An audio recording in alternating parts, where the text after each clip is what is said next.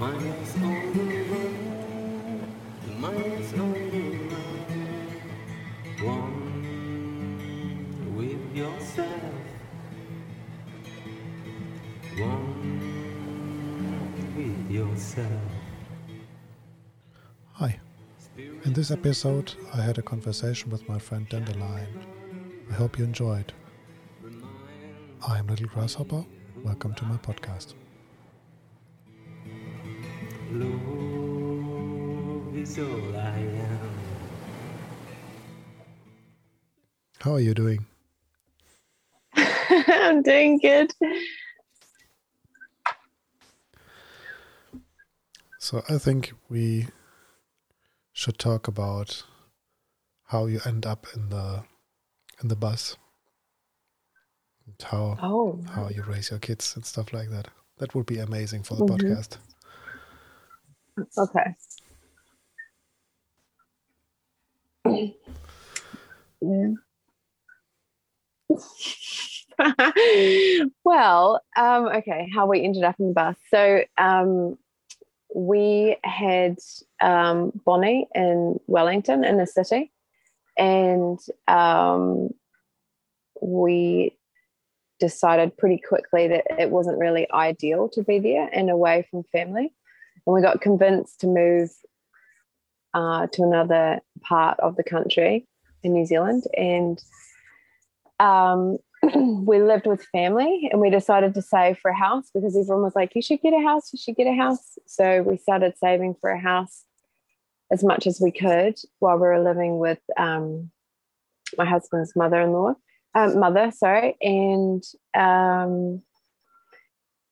we went to buy a house, and it went all the way almost through to buying it, and they pulled out like at the 11th hour. And then we were like, well, this must be for a reason. And so after that we went renting, and we realized when we were renting that we were going to be literally just paying bills. Like, that's it, like paying mortgage, paying for food, and paying for electricity, and there'd be no room or money to do up the house. And we're because I wasn't working, I was doing a little bit of work, but nothing of two people working, so we only had really one main income. So we realized that was pretty crazy. And I had this moment where when we were renting and paying $100 for the internet, that the house that was 3 meters away from me on one side and 3 meters away from me on another would be paying exactly the same. And I just thought that it's just so crazy that we were, that it's so much money and that we're all paying the same amount. And I just didn't want to be a part of a system that was working that way, and that we weren't going to be living. We weren't going to be experiencing life. We were just going to be on this wheel of making money to pay bills, to look like we're existing, but we weren't really existing. And I met a family that they decided to do up a caravan and travel around New Zealand in a caravan. And she had left from where we were, and she said, oh, there's a bus that we're parked up beside that's for sale. You should come and look at it. And we were thinking of what we could do because we felt very stuck. We didn't really have enough money to buy land, and the houses that were around us were not very good stock, really. A lot of Aucklanders had purchased them a long, long time ago when they were very, very cheap, and then were selling them off, and they needed lots of work. So there was nothing really to buy, and we didn't want to be in the system anymore, and we didn't want to be doing the whole buy a house, do it up, sell it, get a bigger house, that what do they call it? The ladder or something, going up the ladder of getting bigger and bigger. It just seemed so crazy. So we went and had a look at the bus, and the bus was too small, but that it was only about a 7-meter bus. But it was really cool to chat to the lady, and she kind of gave us some information, and that started the whole conversation about doing a bus and getting a bus. And so we started looking. And so it happened pretty quickly from there. I think maybe about a month and a half later, we'd bought a bus. So we hadn't seen the bus and we didn't have a bus license. But so my brother flew to Auckland. So we were at the bottom of the South Island and he flew to Auckland to drive the bus all the way down. And he kind of had a wee check over and we exchanged money and then he took the bus. So it was like pretty massive leap of faith in some way. But for a bus, you really need it to check out with the engine and all that sort of jazz and not have rust, blah, blah, blah. So it's kind of tricky when you've got a vehicle as a living place. It's kind of twofold. You've got this vehicle and then the house maintenance. So it wasn't converted. It was the house, the bus was started. It had started to be converted. And they didn't really know what they were doing and they were having another baby. So they decided to sell it on. So we bought the bus and we brought it down to Invercargill and we started, and we thought it would be, well, my husband being a builder said that it would be maybe 3 or 4 months. And we're very wrong, very, very wrong about that. Like, it's nuts trying to convert a bus. Like, you're doing something within a steel frame, so it's pretty crazy. And I was pregnant with our second child as well, so there was only so much that I could do, when I was getting bigger and bigger. And it was super hard. It was not easy. So a lot of people were like, wow, you're doing this, blah, blah, blah. But like, we definitely put in the effort to be able to do this, to be able to change our life. It wasn't just like it all fell into place for us. Some of the steps did and made it easy, but we actually had to physically decide and mentally decide that we were going to give something that was quite unknown a chance.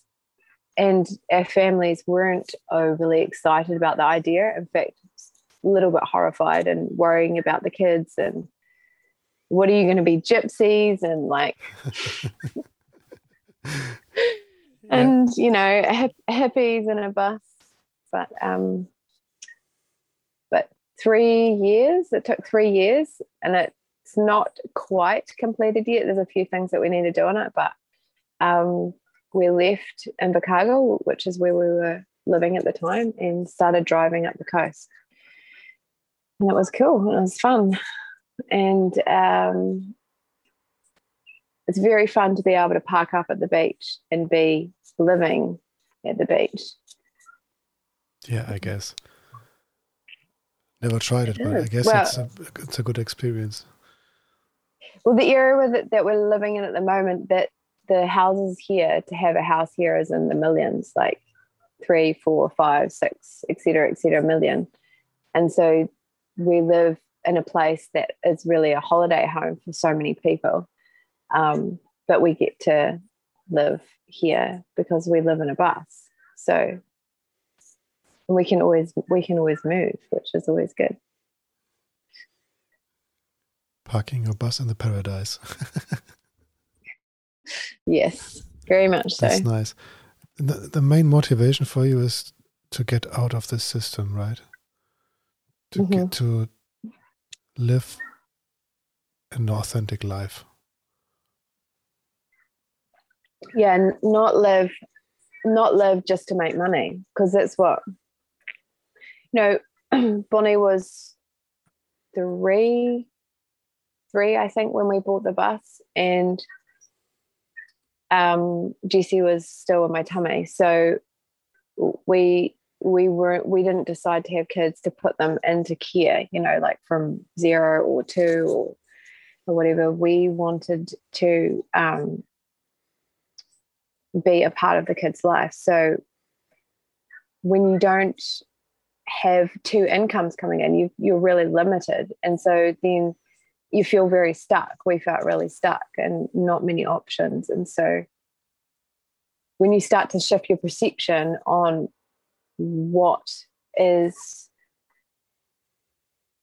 possible, then things start to unfold, I guess. I just started seeing things in a different way. And I tend to have this brain where I'm like constantly looking for ways to improve or help a situation, or, and it didn't seem right to be working so hard, putting your kids in care, making everything look like you're happy, having like the house and the holiday house and the boat and the 2 cars, to have this 4 weeks off in a year to play happy families, and you don't really know your kids, and it just didn't seem, it just wasn't a fit for us. Yeah, I can imagine. I don't have kids yet, but working just to get by, I was living like that for quite a while. And you don't really live. You just work and work and work to get enough money to even get broke, to break even, or just get some food on the table. Is just horrible. And there are so many people living like this, and it's more or less the norm. When you see it, how when I see it with friends, and they have to give the child away so they can work, and they also have to pay for the childcare. This is just incredible for me. This whole system is so messed up. Yeah, and I'm so glad that there are people like you who are doing something very different.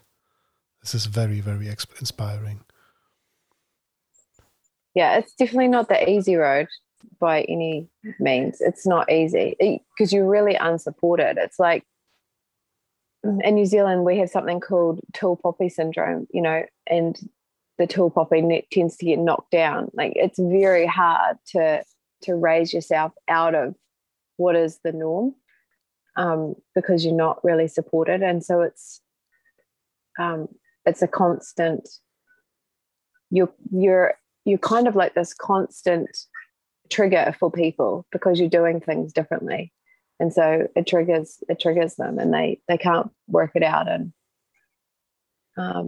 but I've kind of learned that's a good thing, because it opens up the possibility to have a discussion, to show or to demonstrate or to talk about something that is actually possible for everyone. I'm just having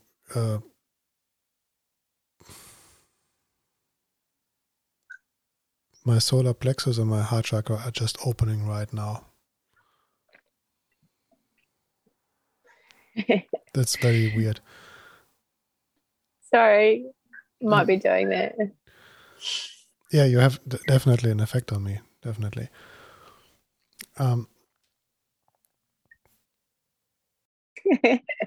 You're right there.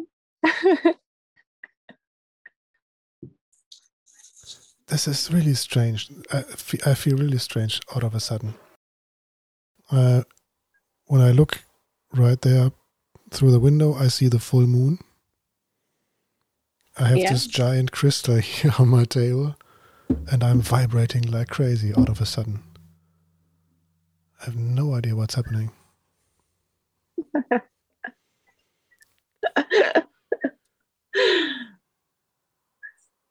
Enjoy it. Yes, I do.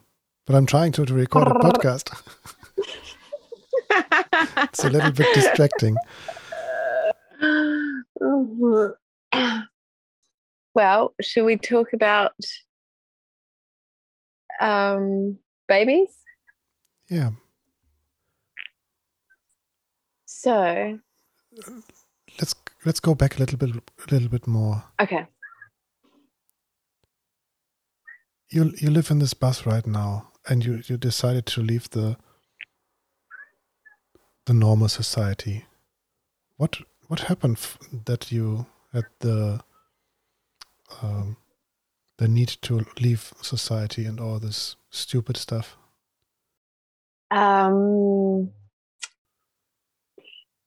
my main motivation was to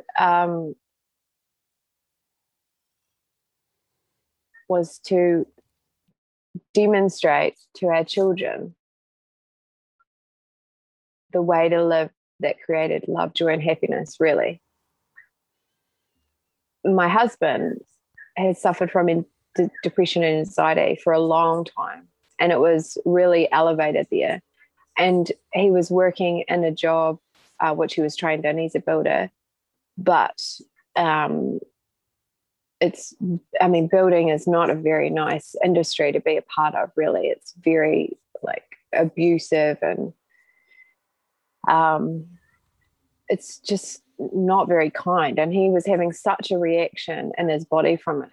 That's the thing, people are not just him, but most people I was watching and seeing, they were doing these jobs and being these people trying to survive and get through life, and they weren't really living, they were just surviving.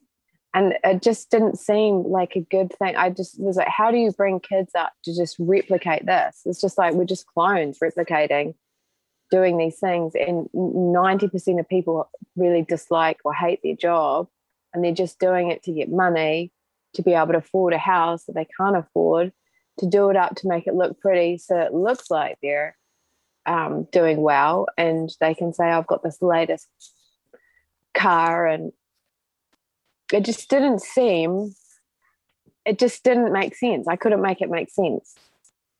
When I got pregnant with Bonnie, she started what I would say was my awakening, or my switch and my perspective on life changed. It just felt such a responsibility. And I remember sitting on a train going to a job, heavily pregnant. I was nannying, and I saw these young girls on the train and teenagers having a conversation.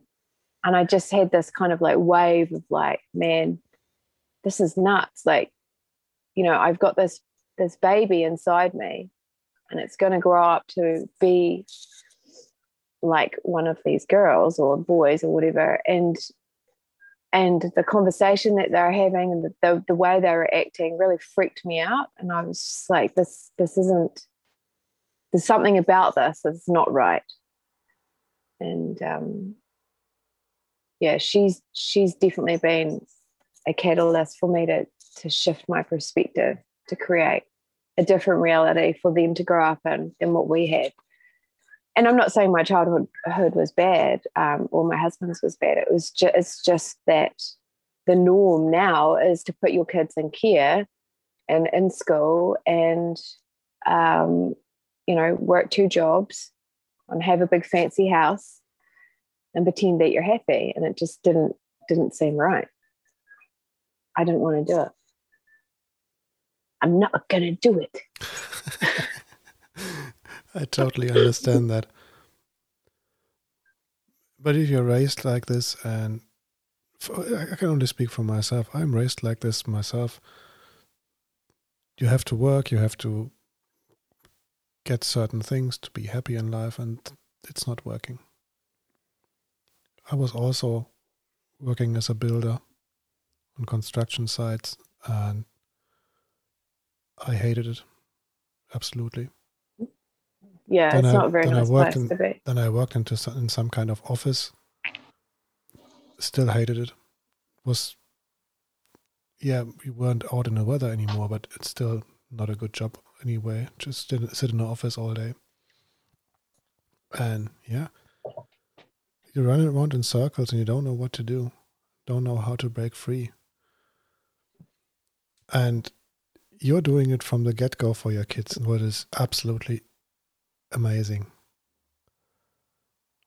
How do you exactly raise your kids now when you don't want them to get into the system, but also providing them the ability to live an authentic life?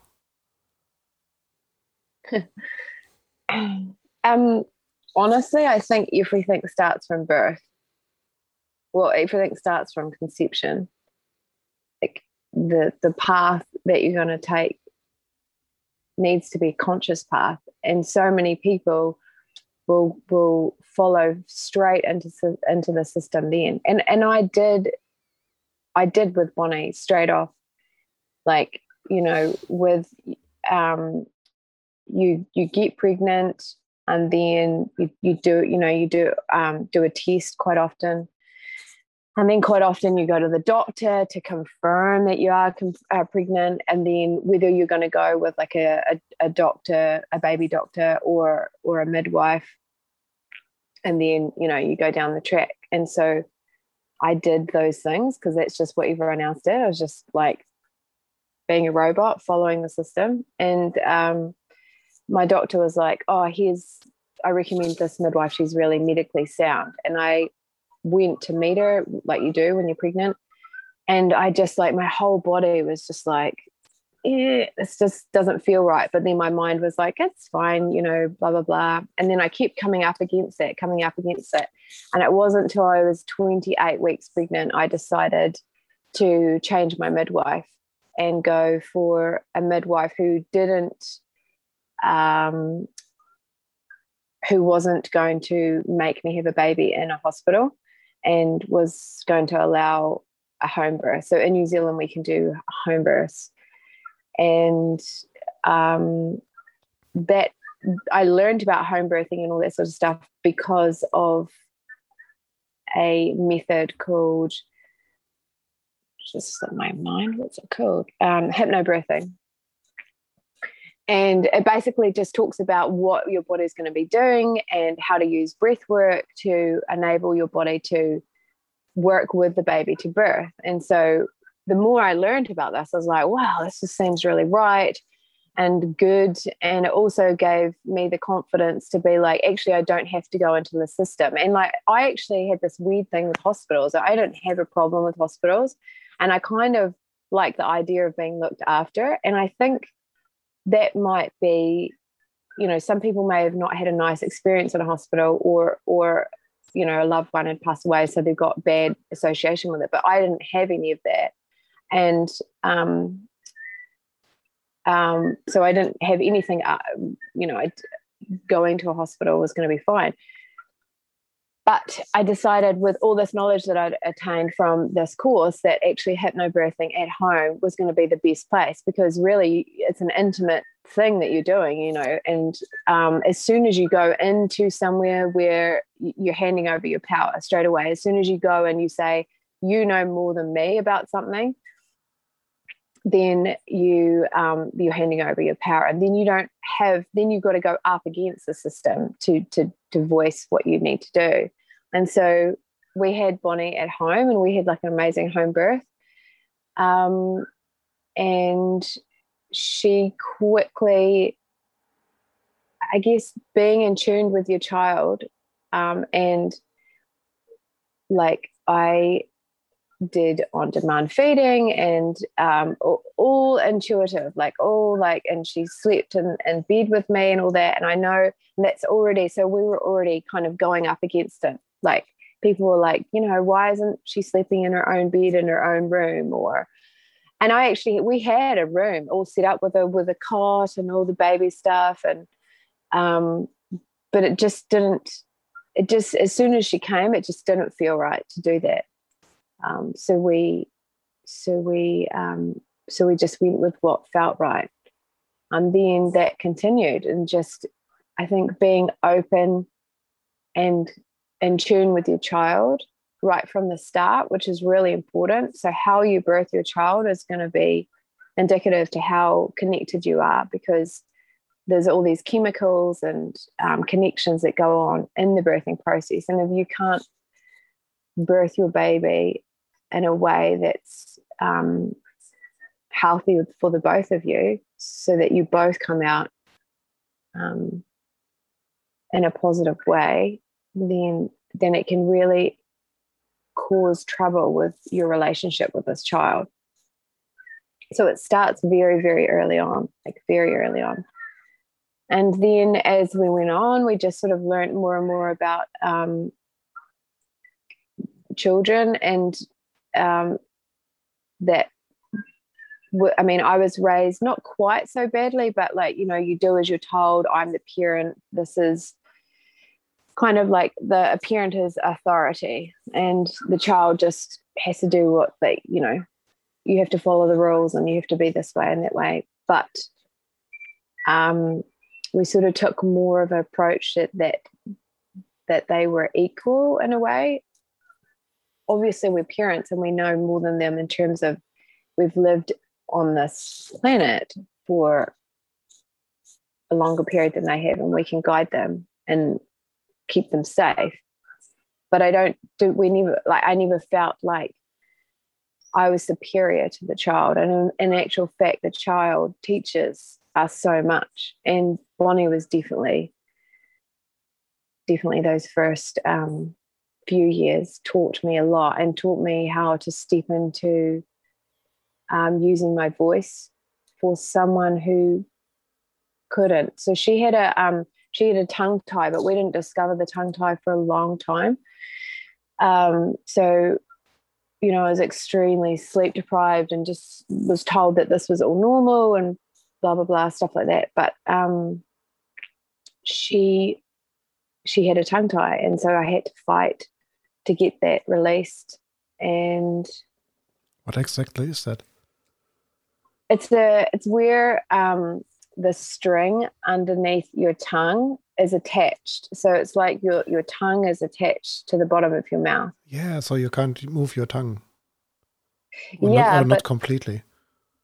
Yeah, most people think of tongue tie as something, a string that goes right to the end of the tongue. And so if the child or baby or adult tried to stick it out, it would make a little fork in the tongue. But quite often babies, it's like an epidemic actually. Babies out there are born with tongue ties that are posterior, which means it's kind of at the back of the tongue is connected, but you can't see the string. So instead of being like this, it's like this. And so when a child is ideally breastfeeding, their tongue can't go like this because it's tethered. And so the tongue impacts everything with their digestive system and everything. So you get a lot of whinge, and then you get a crying baby, and then it impacts the family dynamic, and then you've got sleep deprivation, and it's just a cycle that gets out of control.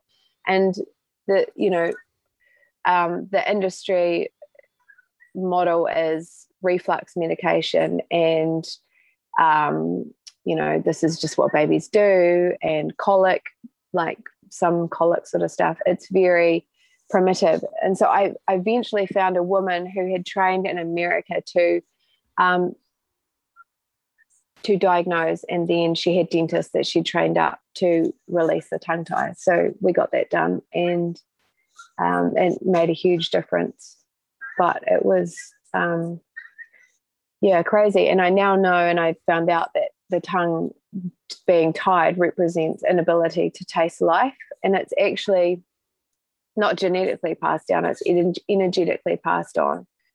So that came from either both me and my husband, or one of us, and passed down generation like that. So it's not genetic, it's energetic. That's incredible. It's incredible when you think about it. Yeah. And so, I mean, these children are already being born with the disability of not being able to taste life. So they're already coming in not fully able, like energetically able to enjoy life how they should, because they've already got all of this layering on top physically. Yeah, it's no wonder that it's an epidemic out there that kids are born with a tongue tie now. Yeah, and it totally makes sense. There's so many people right now who are just completely lost in this world.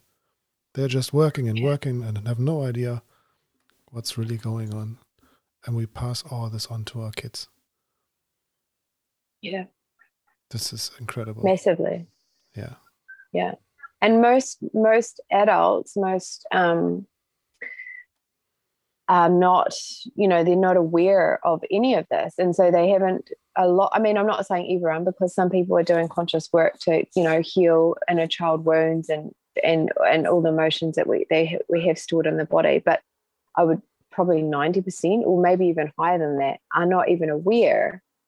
It's just a tick box system. And so when you, this might trigger a lot of people, and they might disagree. But when you look at it, we're really programmed to go to school, get a job or go to university, find a partner, get married or have children, get a house. And the order of that may be different, but it's like this tick box system. And you seem to be achieving if you tick those boxes. But it has no indication on your actual happiness. And so, you know, the children come because people are like, well, we're married, so we need to have children, or, you know, this is what we're meant to do. And so there's no conscious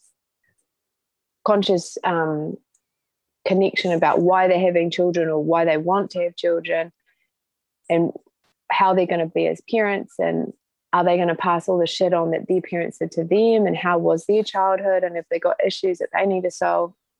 Because, I mean, we didn't. That wasn't, I know that's, you know, it was just like, yeah, we're married and yay, we want to have kids, and oh, I have a little cuddle, and, you know, dun, dun, dun.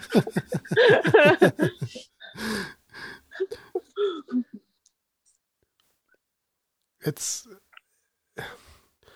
for me, it's really hard to even think about all this stuff. When you see the kids, most kids are born in a hospital. The hospital is the place where we put all our sick people in. And we are birthing our children at the same place. This is just, I have no words for that. This is just incredible. Incredibly bad.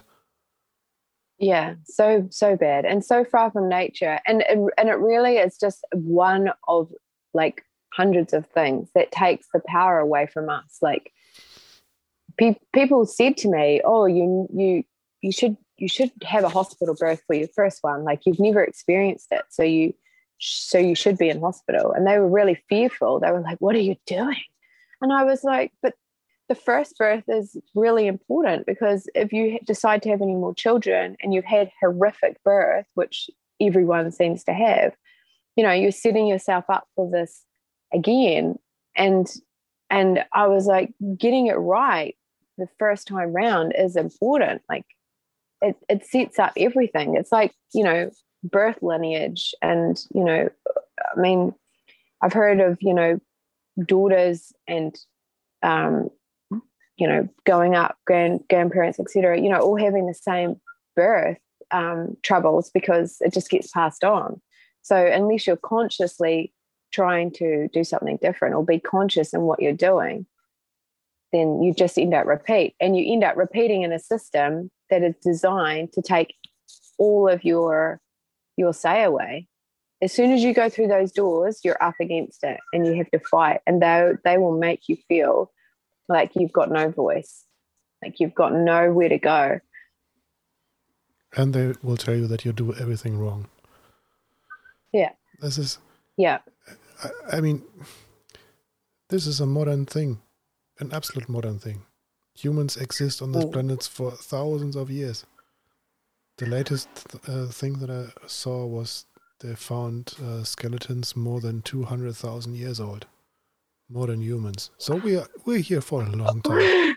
Long time, yeah. We're a long time here, and yeah, we're doing this birthing now in hospitals for how long? 100, 150 years, maybe? Yeah. Not even that. Yeah.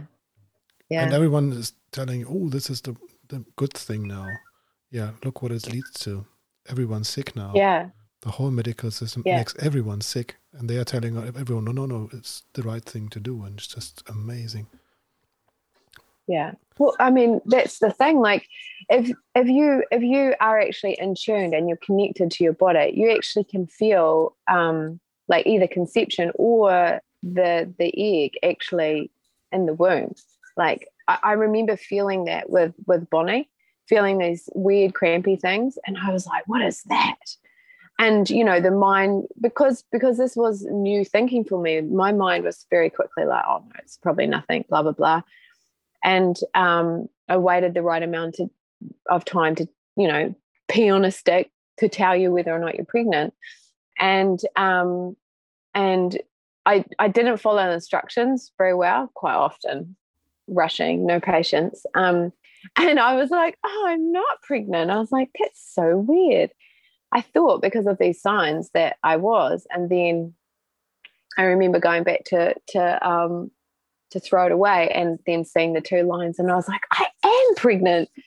Wow. And, you know, I needed this confirmation from this thing to tell me rather than like tuning into my body. And then the next thing was to go to a doctor to tell me that I was pregnant, which again is giving it away. And then, you know, they sign you up. They're like, at 12 weeks or maybe sometimes even earlier, go and get a scan. And it's like this scan that everyone does with this baby. Now, we did that with Bonnie. We didn't do that with GC, but you know, the ultrasound scans they do. Yes. And so she was like about 12 weeks. I think that's around about when you do it, the 3-month zone. And they put the thing on my tummy and started like looking at her, and she was bouncing around like a little bean. And I remember thinking, oh, you know, like, like literally flipping up and down and flipping around. And and then after all that, I learned how terrible it is, like having this, and you know what we've learned about energy through coherence healing. Like, oh my goodness, what are you even doing?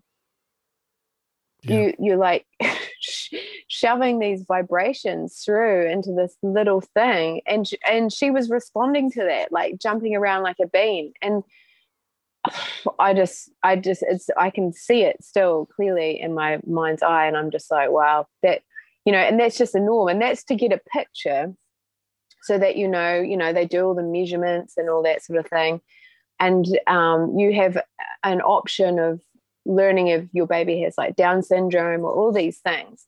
And so it's really like, when you go there, what are you expecting? Like, people go there like unconscious and just do the thing to get the first picture of their baby. But what are you actually doing to that growing cell? You know, it's just nuts. It's really nuts.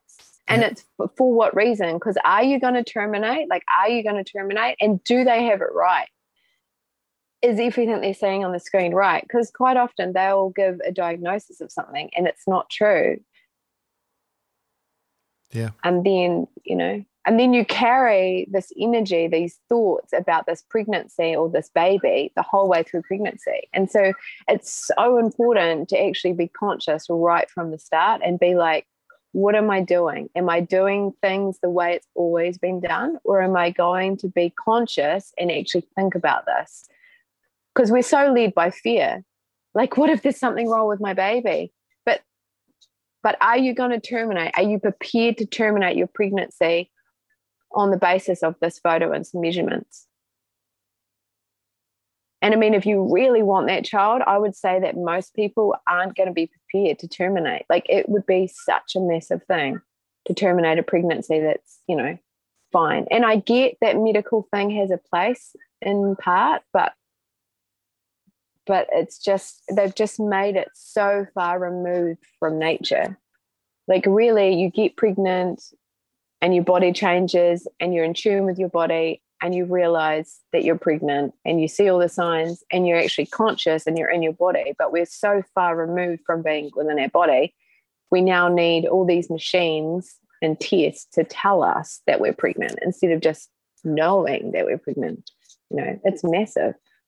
Yeah, it is. And the ultrasound picturing stuff is just horrible. It's just incredibly horrible. Yeah. I have no idea why people think that it's harmless. You're shoving so much energy in your belly. It's incredible. Absolutely incredible. It's no wonder that the kids are bouncing. What I meant. It's no wonder that your kid was bouncing up and down this air. I know, it's horrific. I think about it now and I'm just like, oh man, what did I do? Try to build your tent up and sleep inside a big rave or something like that, where all of a sudden the music starts all the time. I guess it would be something like that for the child, but only 10 times louder or something like that. I don't. It makes me furious, but only think about it, just unimaginable.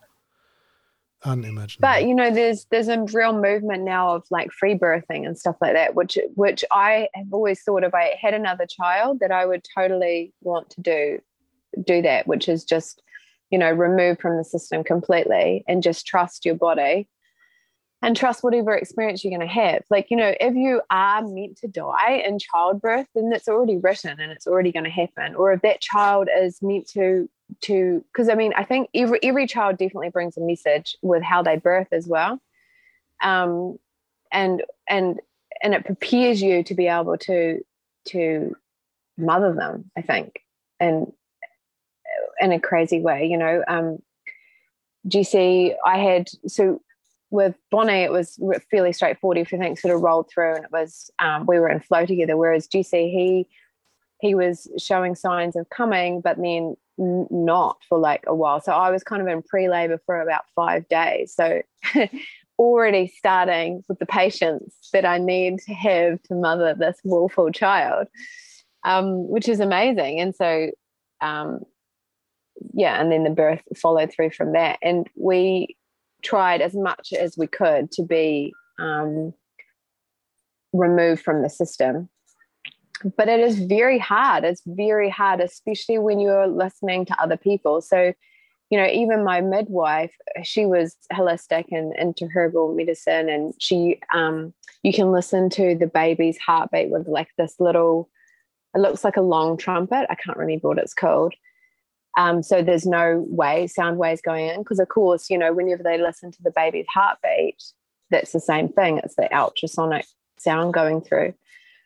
And one time she heard this little bit of irregular thing with the heartbeat. And so she was like, maybe we'll just go in and we'll have a better sound. And I, in my body, felt like there was nothing wrong. And I didn't feel like there was, but you're very swayed all of a sudden by fear. And so people want to tell you their awful, horrific birth stories and share them. And I understand that. And there's a place to be able to hold that. But while someone's pregnant and doesn't want to take any of that energetics on, it's very hard to keep that out, because it's like people, you're like a magnet to people. They're like, they want to come and tell you all this horrific stuff that's happened, or, and so it's really hard to keep out fear. And fear is so destructive when you're birthing. Like, you need to be in a place of complete surrender and not be in a place of fear and rigidity that happens in the body because of fear. Like, like that tense, like, you can't birth and you can't expand when you're in fear. I heard a lot of stories about that, where people were fearful of becoming mother, was so fearful of a particular thing that her child might have, that she had a child who had exactly the same issue she was fearing. And the fear is so incredibly powerful on the kids when they are still in the womb. And people just don't know that. No. They have no awareness that the fear goes right into your belly, into your becoming child. And when you think about it, when everyone around you starts to come up with all these horror stories about birth, what is it doing to our child? It's incredible. Yeah, and like the thing that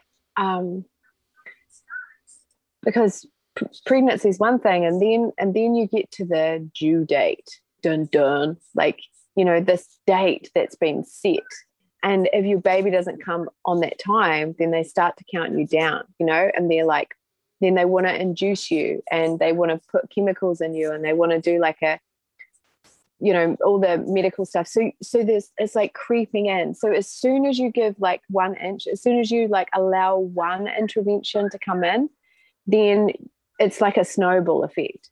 Then quickly you lose all control. And so many times I have heard this from women that have birthed their babies. Like they, you know, people start to share, oh, this could happen, or this could happen, we need to monitor this. And they completely disregard that our whole bodies and the baby are working as one. And when that's all ready to come, then it's going to come. It's like we're so fearful of death, and we're so fearful of a lesson that may come from a lost child, that we will do anything to prevent it. But in doing that, we're damaging the life and the connection that both the mother and the baby have right at the start, because it's kind of like we'll get the baby out no matter what, no matter how violated the woman is, how you know, like in hospitals heaps of awful things happen. You know, it's like an animal birthing, you know. I mean, obviously we are animals, but like, you know, like a lower level, just get the baby out, who cares what happens. And then the woman is just left in this state, and then, oh, here's your baby, and then and you've got to be, all of a sudden you've got to be everything for this helpless child, but and put anything that is you and has happened to you in that moment aside, because you're like, I've got this baby now. But then that's when the clash starts to happen. You know, that's when you get post-natal depression, and, you know, the adrenals have gone so off because you've been in fear. And so you're, you know, and then if you've got viruses and stuff, heavy load coming in, and then if you've got tongue ties or babies that aren't feeding properly, it's just like the snowball effect of things that quickly get out of control. And then you have partnerships and marriages that are struggling because there's like this silent hush of how hard it is to have this newborn child that is incredibly reliant on you, and you're struggling because of what has happened to you in a hospital, or the difficulty in birth, you know. Yeah, it's. Yeah, it reminds me of a thing that I observed quite a few times. And people are entering a relationship and they are not really happy. And what they are doing is then, oh, we are not so happy with the bonding between us isn't as strong as we'd like to have it. So what are people doing?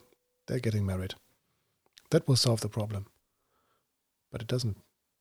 So what they are doing, they get a baby and think this will solve the problem.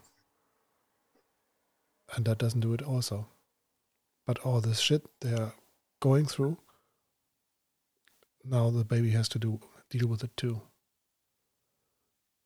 So your awareness that you have with your children is absolutely amazing. I don't know if there are a lot of mothers who have this awareness. It's just amazing.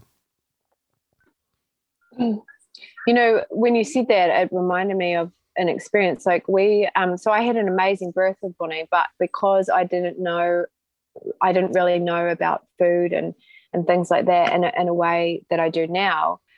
I had a water birth and I was in the pool for quite a long, so I got dehydrated. And after I birthed the placenta, like it's normal to bleed a little bit. And for me, for what was happening with my body and how I'd been birthing, it was a little bit too much blood for me. So I actually had to go into hospital. But very quickly in that state, you get overrun. So they injected me with stuff to like close my uterus down, and you're in a state of not really knowing, and you've just birthed a baby. So it's like you're quickly in the industry. You don't have options. You're kind of just going through, and these people are trying to help you the best they can, right? So and I ended up having to have a blood transfusion because I was a little bit low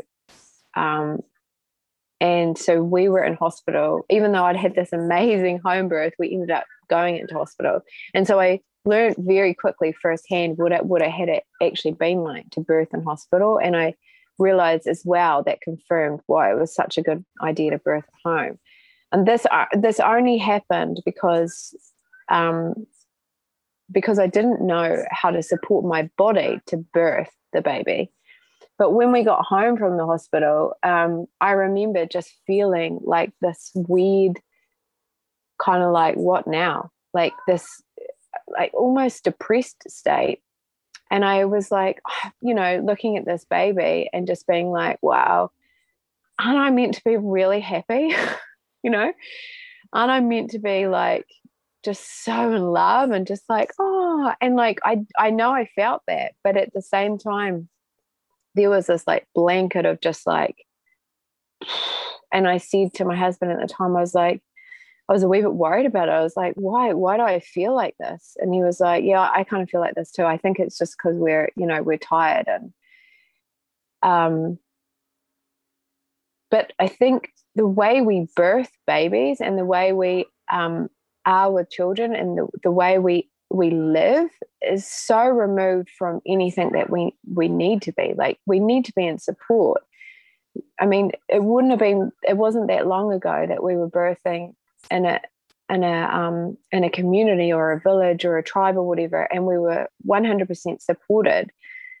And we're just not like that now. It's like, you go home, or you're already at home, and you might have some friends or family that are able to do stuff, but it's not the same. It's not that wrapping up. And back, I'm not even sure how many years ago, they used to really, really nurture the mother, because they were like, if you don't nurture the mother, then the child can't be nurtured. And it's kind of flipped now, where the emphasis on the baby, and the mother kind of gets pushed aside. Like, everyone comes to see the baby. And yes, they'll like make a cup of tea, or they might bring some food, but it's not the same holding or nourishment that you need, especially as a new mother, in an environment that can hold space for that. And so it creates this just real intensity. It's hard work.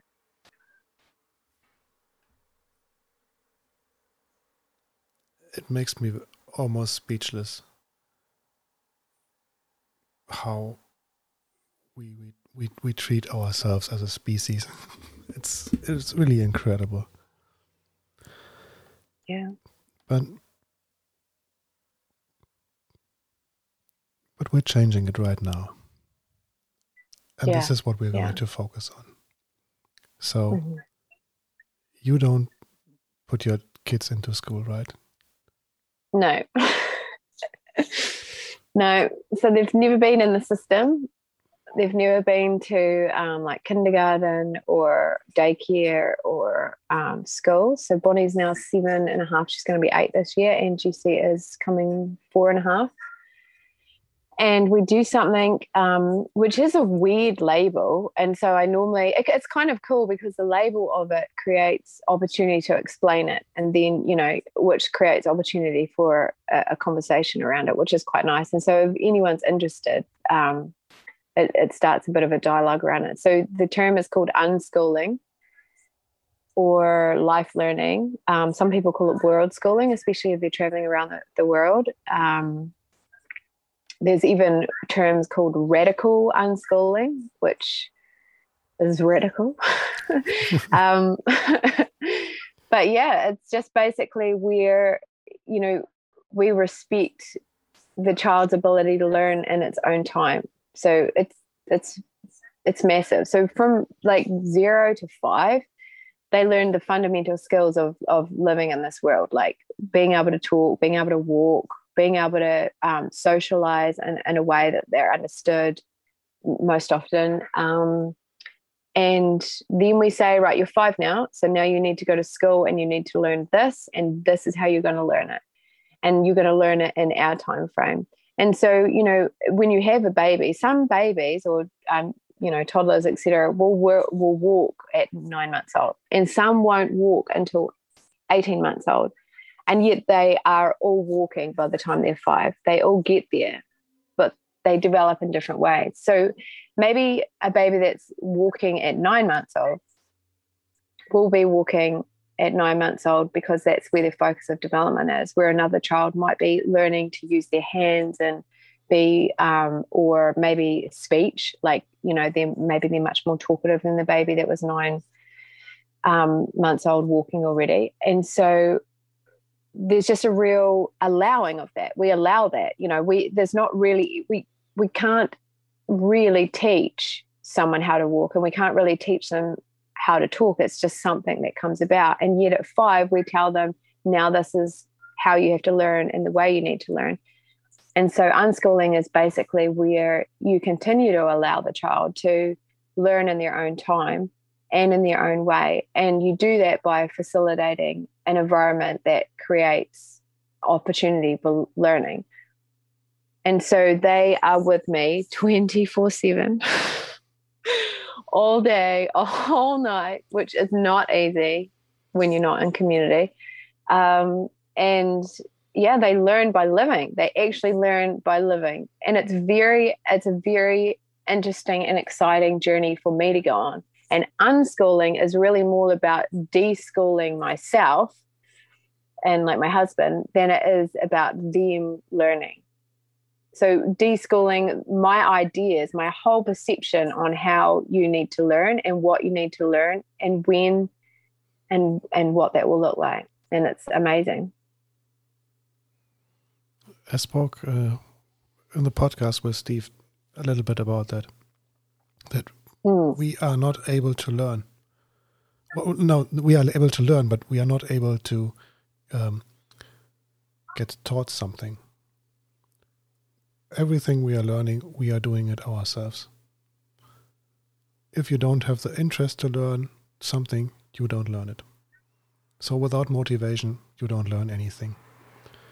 And the thing is, our school system, they put the motivation in the kids of fear.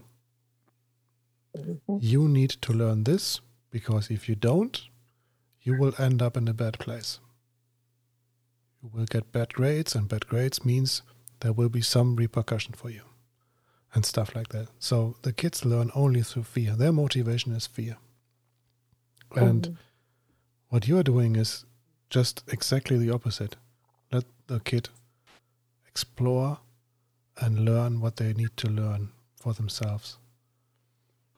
But how do you provide the basic skills? That's I think what's on the mind of most people.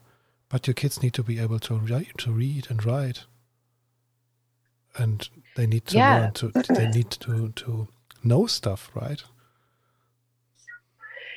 Yeah, but that, I mean, that's the whole thing. That's the extra layer of trickiness for me that's coming now with coherence healing. Like knowing what I know now, being with coherence healing for a year, it's like everything that we're told is not what it is or what it seems. Like, so allowing the child to experience this world in their own without putting a filter on it is hard. Like, it's really hard to do that and that's why I'm talking about deschooling yourself. Like, it's when they're, we tend to it is very hard. It's very hard, especially, I mean, I went through the schooling system. I didn't ever homeschool and I wasn't unschooled. And so I only know one way of learning. And so this is what the journey is a journey of trust. Like, not only do I have to trust myself, but I have to trust the children. Like, and so that's a beautiful thing to create, is this ultimate trust and connection that it's all going to be okay. Like, it's taking away the control. Like, that's what our whole society is based on, is all this control. And so it's allowing the child to actually just go into flow and not be held down by these ideals. So we live in a world where there is writing, like everywhere, like, signs or. So it would be very difficult for the child to not learn to eventually read whenever that was right. We live in a society that's literate. It's just going to happen. Yes, absolutely. I mean, we are talking now through technology. You can't use technology without the written word. Yeah, exactly. And they learn so quickly. Like, they're way faster than us. And I mean, they are like literal sponges. Like, I'll say something once and then it will be repeated. It's not necessarily always a positive thing either. Like, it's just like, holy moly. Like, you have to be so onto your game and conscious about what you're doing and saying. And I mean, like, for instance, like a child might, which this has definitely happened, like drawn on the wall or something like that. And we have our own connection with that. Like, for us, like, we've built this bus from scratch and put like sweat and tears into it. And then, the kids drawing all over it with a marker. And in that moment, you've got like, okay, I've got my feelings about this. Like, oh no, I don't want it to look that way. But it's like, what has the child actually been trying to learn? Because in every moment, there's a learning experience. So, drawing on paper like this is a completely different experience from drawing like this. And it's about kind of like facilitating space for that. So, you go through the whole thing like, let's not draw on the walls, but maybe I'll set you something up on the wall and this can be your wall to draw on. But that's tricky as well because it's very instinctual and it's very in the moment. And sometimes it's like for attention seeking or, like if they're having a moment and they need something. But sometimes it's also in that moment they need to learn this skill. And for whatever reason, they're drawn and they're very honed in and that's what they're doing. And then it passes and they're never going to do it again. But it was in that moment. So it's just, I guess, creating space and seeing that everything is learning, like going to the laundromat and putting the money in the machine or programming it or, and working out time. All of these things are learning. Like, you're constantly learning how to be in society. You're seeing letters, you're seeing numbers on repetition. So it's starting to go in. And a game like Bonnie would randomly make up when she maybe 4 or 5. And she would see letters around, like would be driving in there. And she'd be like, that's a this or and she would get like maybe quarter of them right and quarter of them wrong. And then we'd have a bit of a discussion about how tricky like English is because like, sometimes letters don't sound the way you say them. So she was mixing C's and S's up and, things like that. But that was something she created herself and fun. So children are always going to learn when they're in joy. So that's when they best learn. That's when they absorb all the information. So it's really about creating an environment where there's no stress, ideally, and a loving, caring, an environment where they can explore and be and enjoy and just be who they are, like rather than trying to fit in a box of what society wants them to be. And she dresses up and she goes into town with like all sorts of crazy things, like experimenting with dressing up and, like expressing herself or she will make up all on her own, she just goes and does it. It's not even suggested, like a table, and she makes up a shop to sell things. And one time recently, she did that outside of a property that we were staying on, and she had things to sell, but she was giving them away for free, like just donation. She just set it up, all beautiful, like a op shop, and she had these cars stopping, and I was like, oh my goodness! Like I was so surprised. I didn't expect because I was like, we're on a road that cars are going quite fast. I'm not sure of and I was sort of putting my trying to smooth anything of And I was projecting all this fear and worry onto the situation. And then these cars are stopping and she was like, Mum, I need a break. I need a sign back in 5 minutes, you know. So we wrote that sign out and she put it out and she actually made money. And she was like, look, Mum, I made this money. And I said that it was for free, but they wanted to give me money for it. And I was just like, wow, you know, it's such a cool experience for her. So not only, you know, and that was all self-directed. And so she's been doing it a little bit more. And we've got the opportunity to go to a fair, like a market day that we have here. And she's going to sell some stuff with a friend. So this is all learning. This is maths. This is communication. This is teamwork. This is, you know, you name it. You can put all learning into this. And, you know, do some baking. You've got some science in there. It's learning doesn't have to be what it's made out to be. You know, it's not that. And in actual fact, if the children were like, if we were in a village, a community, and we were all working together, then that's how the children would learn. They'd be in a little group, like a little posse, and they'd go around and they'd be interacting with adults until they'd had enough, and then they'd go away, and then they play games, repeating what they've learned, and it's all about fun and playing. But we see like a 10-year-old now playing, and we're like, oh, you're a bit old to do that, or, you know, here's a device, or kids don't know how to play. They don't know how to climb. They don't know how to get dirty. Kids can't get dirty now because they've got like these nice clothes on. It's fun. It's hard. Yeah, I guess. It's not easy. I guess.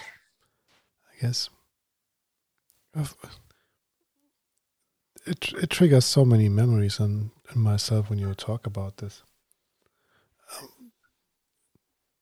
I didn't want to have kids for the longest time.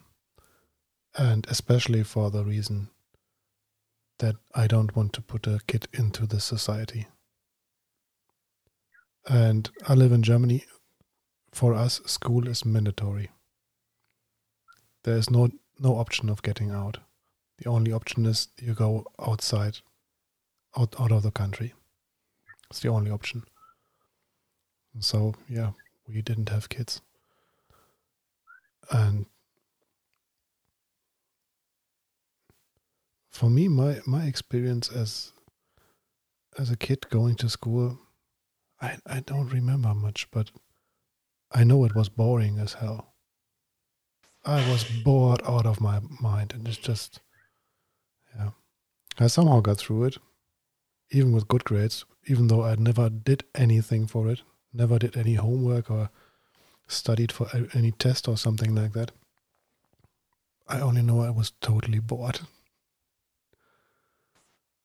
Yeah, I mean, in school, you just really learn very quickly that it's about getting the answer that is already there. It's not really exploring anything. It's about what is written in a textbook, and you need to learn this, and then we pass it on and regurgitate it.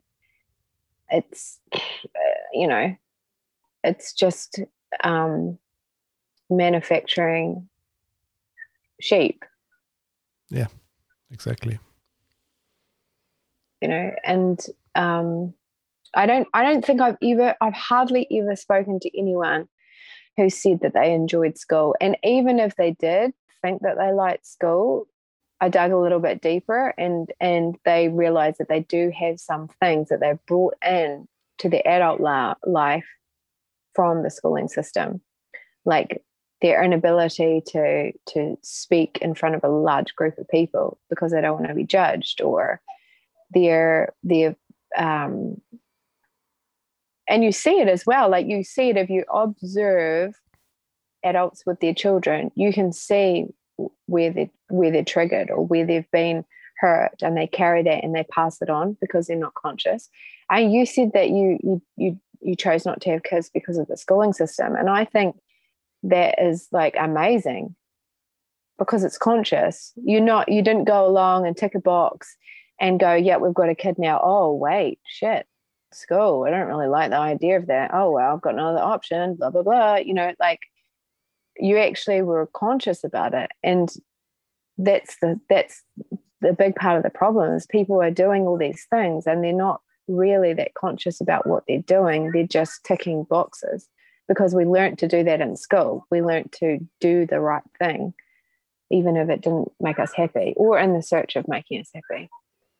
Yeah, I don't know if it's, I guess maybe more people are conscious, but they're still going along. And I decided to not go along. Well, yeah, that's the other thing. It's very hard to stick yourself out and be like, hey, we're doing it different. Yes, absolutely. Yeah. And I myself, I had a fear of being in a crowd, some kind of a phobia, a little bit similar to claustrophobia. And I had this from my time in the school system, right in the early years of my school.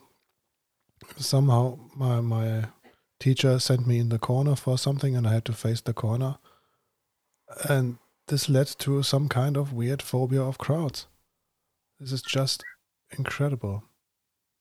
I know how this worked through to our friend Cornelius, and he was able to clear it out again. But holy shit, I was walking around it for the last 42 years. Yeah. I wonder how much damage we are still carrying around from all this stuff. And all we're doing is just passing it on. Yeah. I mean, that's why it's so cool. It's one of the things on the list to change your life is, I can't remember the exact words on Cornelia on the 1.0 website where you do the work so that your children don't have to. Yes. Because it is just going to repeat, and that's the massive thing. Yeah. Yes. But it's not easy, and you have to be. I can see why a lot of people don't want to do that. It's the same with food, like why people want to only eat in a certain, can't. They've just got such blocks about food. It's the same, like, they're working, they're both working, there's no time, they're not inspired, they're just passing on what their parents ate. They're not interested. It tastes good. It's got the dopamine hit that we need. And we need the constant dopamine hit because we are constantly bombarded with stress and all kinds of worries that we go through the day. There's no wonder that you need a relief. It's absolutely no wonder. And so then the children are also going to school full of like preservatives and sugars and, kind of fatting to death because their livers are already not working. And, they're meant to perform in a system that's already like stacked against them. And so there's already this belief of like not being good enough, can't do enough, coming through. Yeah, exactly. Well, thank you, Danny. Thank you very much. I think this is a lovely discussion that we have to keep doing. Especially we need to do it for the food stuff.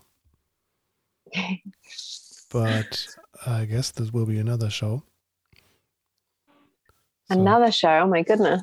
Yeah. You have to come back now. All right. Just for you, Bernie.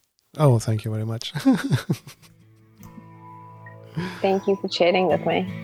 Thank you for being my guest. Thank you very much.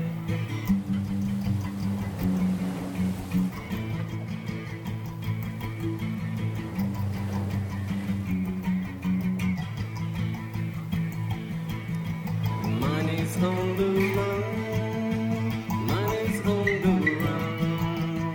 One with yourself,